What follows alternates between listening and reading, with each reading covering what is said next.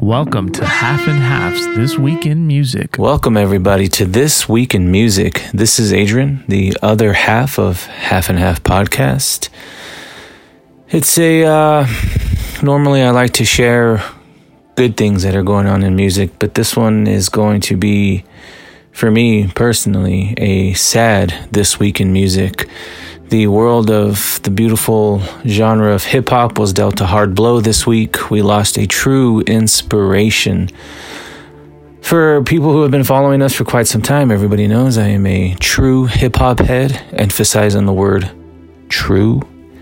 And this week we've lost great inspiration, none other than Trugoy the Dove from De La Soul. You think hip-hop, you think MCs, you think about hip-hop groups, late 80s, early 90s, hip-hop groups in itself, groups of amazing MCs, amazing rappers forming, to me, impenetrable forces, great minds alike, into one group was starting to take the hip-hop world by storm. Not to say that it hadn't been done before. We had Run DMC and Sugar Hill Gang, but late 80s to early 90s, it really started to take form. You had De La Soul, you have Tribe Called Quest, The Pharcyde, The Roots. I mean, the list goes on and on of amazing hip-hop groups.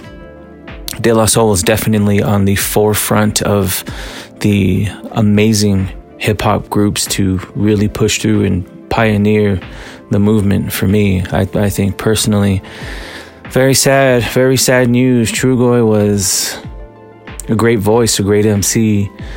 Like I said, De La Soul, Tribe Called Quest. You also had Brand Nubian, they started Native Tongues, all of these groups together. It was just a great time in hip hop, and he and De La Soul were at the forefront of that and made hip hop amazing, made it what it was, made it fun. Very sad news. They were one of my favorite hip-hop groups of all time. So again, for me, it's a somber one this week. I apologize, but I felt it need to be shared.